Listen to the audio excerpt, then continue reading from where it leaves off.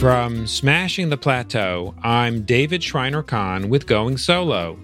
In this show, we discuss building your own successful business after a long career as an employed professional. This is episode 100 of Going Solo. As I reflect back on what we've produced on this show over the last 2 years, all I can say is wow. First of all, I want to thank you, our listeners, for taking the time to listen to our show, giving us feedback, and for your support. And for all of our guests, I want to say thank you so much for sharing your experiences, your stories, and your wisdom with our audience. Going solo is a very challenging transition.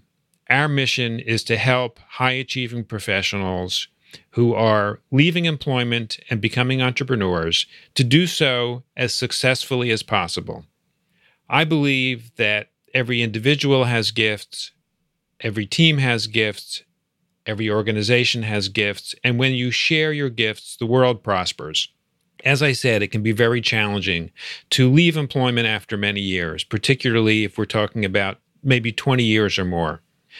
First of all, if you have been pushed out of your job through no fault of your own, which is a quite common situation, it can be quite traumatic. Our self-identity is very connected to our work, so self-identity often takes a beating. In fact, there's a lot of shame associated with job loss. Even when, again, it's not a performance issue, there could be other reasons why jobs end, but there's a lot of shame that's associated with it, and people often don't talk about the details of what actually happened or is going on. You may feel guilty because you suddenly have a loss of income, and you may find yourself wondering whether you can provide for yourself or for any dependents the way you had been, particularly if you'd been working for a long time. And there can be fear about what lies ahead, fear of not being able to replicate the income you've had, fear of a potential change in lifestyle as a result, fear that assets you may have built up over many years get depleted. And, lastly, we talk about job loss using the word loss. And when there's loss, there's actually associated grief. So there is a grieving process that you need to go through in order to address what happened and get beyond that initial feeling of what happens with a job loss. All of this takes time. And we know that when there's an income drop due to loss of employment, if you get another job, your income will go right back up immediately. On day one, you start earning 100% of your salary. And with self-employment, it's not the same situation. It can take quite a bit of time to build up income as a self-employed professional, as a consultant, coach, or other kind of entrepreneur. Often it could take, a couple years or maybe even more to replicate the level of compensation you've experienced. The good news is there are many strategies and tactics that you can use that will speed up the process, accelerate positive results, and minimize mistakes that cost you time and money. We talk about many of these on this show. Strategies such as focus, discipline, and perseverance are really important. I'm reminded of Lorianne Vaughn Speaks in episode 4. Lorianne had to overcome her fair share of fears when she was laid off at her corporate job when she was over age 60 and living in Los Angeles. It became very clear to me that corporate America certainly didn't want someone that was 60 years old. Lorianne refused to give up, and she is now successfully self-employed. She works with speakers and authors, providing them with her expertise. In Lorianne's case, she was just turning 60 when her boss, who was 75 at the time, and swore that she would never retire. This is her boss did retire. Lorianne was forced to start sending out resumes in what she describes as the youth capital of the world. It soon became very clear to her that corporate America did not want someone who was 60 years old. Lorianne still wanted to work, and she needed to, so she decided it was time for her to begin her own company and simply hire herself. Lorianne remembers the first time realizing that she would soon be unemployed, and she described it as feeling like her heart went up into her throat for half a second. She was genuinely scared for a bit, yet not being the type to wallow in it, she refreshed her resume, reached out to another writer whom she admired, and set up a lunch to talk. From then on, Lorianne was hired as part of a writing team, but it was only part-time because they couldn't afford her otherwise. Lorianne noticed that a lot of companies only needed writers and speakers for a certain amount of time, and from there, she found her business niche. It's true that Lorianne spent a few months at the beginning sending out resumes while she was also trying to build up business clients. But after 3 months, getting no bites from her resumes, Lorianne realized that that was not going to go anywhere. She doubled down and focused all of her attention on making some form of business work from the need that she saw with temporary work for speakers and authors. 16 months into her business, Lorianne was happy to reveal that she was making triple what she had made while she was employed. And she was able to start building a team. She hired a full-time employee along with another handful of employees that she could call on for help part-time. Lorianne's situation is actually more common than many people realize. In a 2019 article, ProPublica reported that a sizable percentage, possibly a majority of workers who hold career jobs in their 50s, will get pushed out of those jobs. Let me repeat that. Possibly a majority of workers over the age of 50 with career jobs will get pushed out of those jobs. So it's a lot more common than many people realize. Many high-achieving professionals view a job loss, as painful as it might be, as an opportunity to pursue something that they may only have dreamt about, but had not had the courage to pursue until the circumstances of the job loss created the opening for them to do so. I'm reminded of Laura Rotter in episode 36. I truly do believe that we all on this earth have a mission, and that mission is to find what makes you come alive and then go do it. After 30 years of successfully managing money of institutional investors, including Citicorp and Para Advisors, Laura found her definition of abundance shifting. As she reviewed her own financial landscape, Laura realized that abundance wasn't just about accumulating more wealth, but about employing her wealth to do the things that she most valued.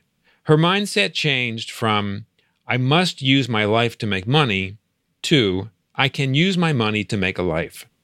Laura now aids her clients in guiding them toward decisions that integrate the attainment of both financial security and life satisfaction, particularly as they near retirement. Laura recognizes that true abundance isn't in how much money one can acquire, but rather it's in the quality of life that one leads, which brings about true abundance and success.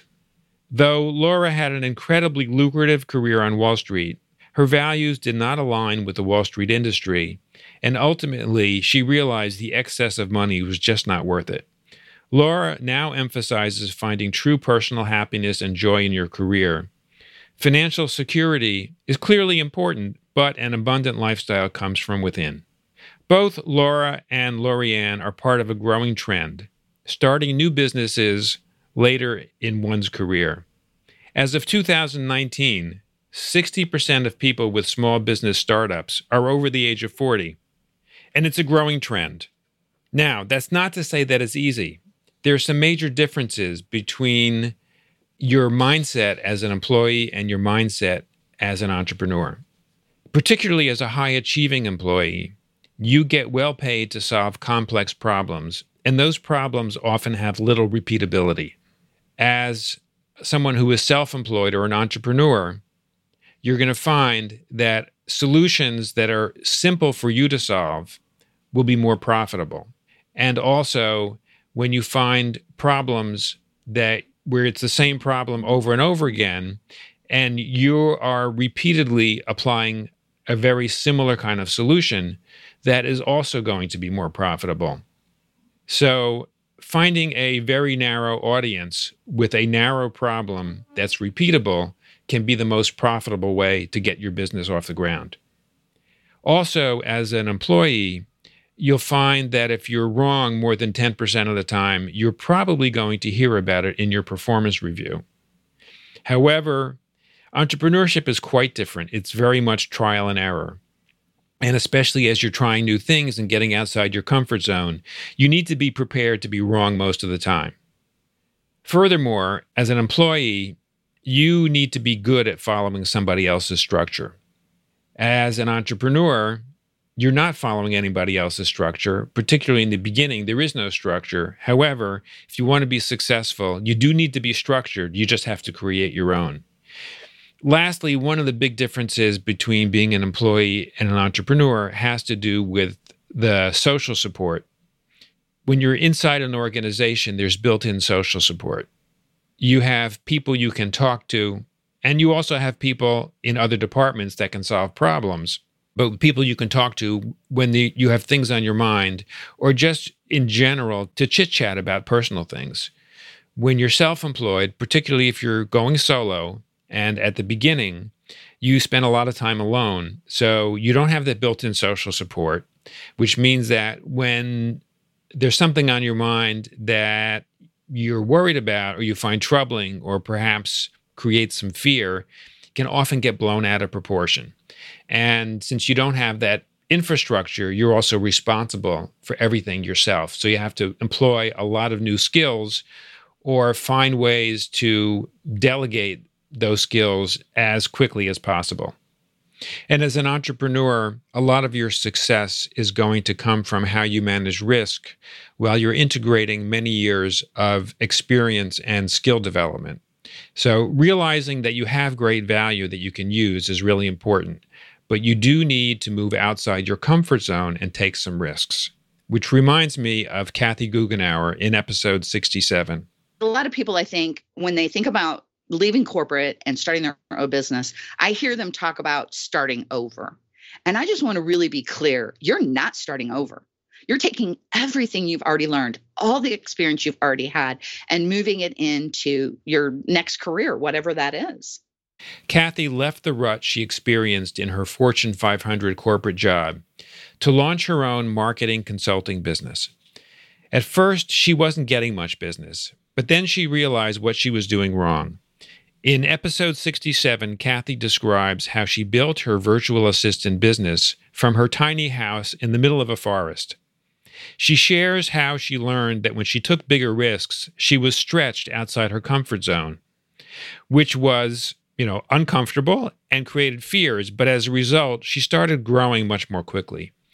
Today, in her six-figure business, Kathy teaches professional women how to create their own work-at-home virtual assistant businesses so they can enjoy the freedom, flexibility, and financial security they desire and deserve. In these episodes and many more, we share stories of many highly skilled and highly accomplished professionals who took everything they'd learned and experienced over many years and built their business, doing what they love, what they're competent at doing, serving clients they enjoy working with, and getting paid what they're worth. I encourage you to go back and listen to some of the gems that we have in these first 100 episodes. So to sum up some of the strategies that we have discussed over these first 100 episodes, number one is take care of yourself. You need to be good to yourself first before you can serve anybody else. Do some self-reflection, be clear with yourself on what you want and why, and surround yourself with like-minded people. Get help when and where you need it. Remember, no one generates success alone. We are very often enamored of breakthroughs, but a breakthrough is what other people notice after you have taken many, many hundreds or maybe thousands of tiny steps and pivots. So again, remember that. A breakthrough is what other people notice after you've taken many, many steps. So find your community, get help, listen to the hundreds of episodes of great content that we have here on Going Solo and our other show, Smashing the Plateau. And if you have a question or a comment about anything you've heard on Going Solo or on Smashing the Plateau, please get in touch with me. Let me know how we can help. I'm happy to provide content that will help you overcome the challenges you're facing. and achieve the kind of success that you desire. On our website, you'll find a summary of each episode along with the links we mentioned on the show. And lastly, I do ask that you please share this episode as well as others with friends and colleagues to help them learn how to build a successful business after a long career as an employed professional. Thank you for taking the time to listen to our show. I'll see you on our next episode.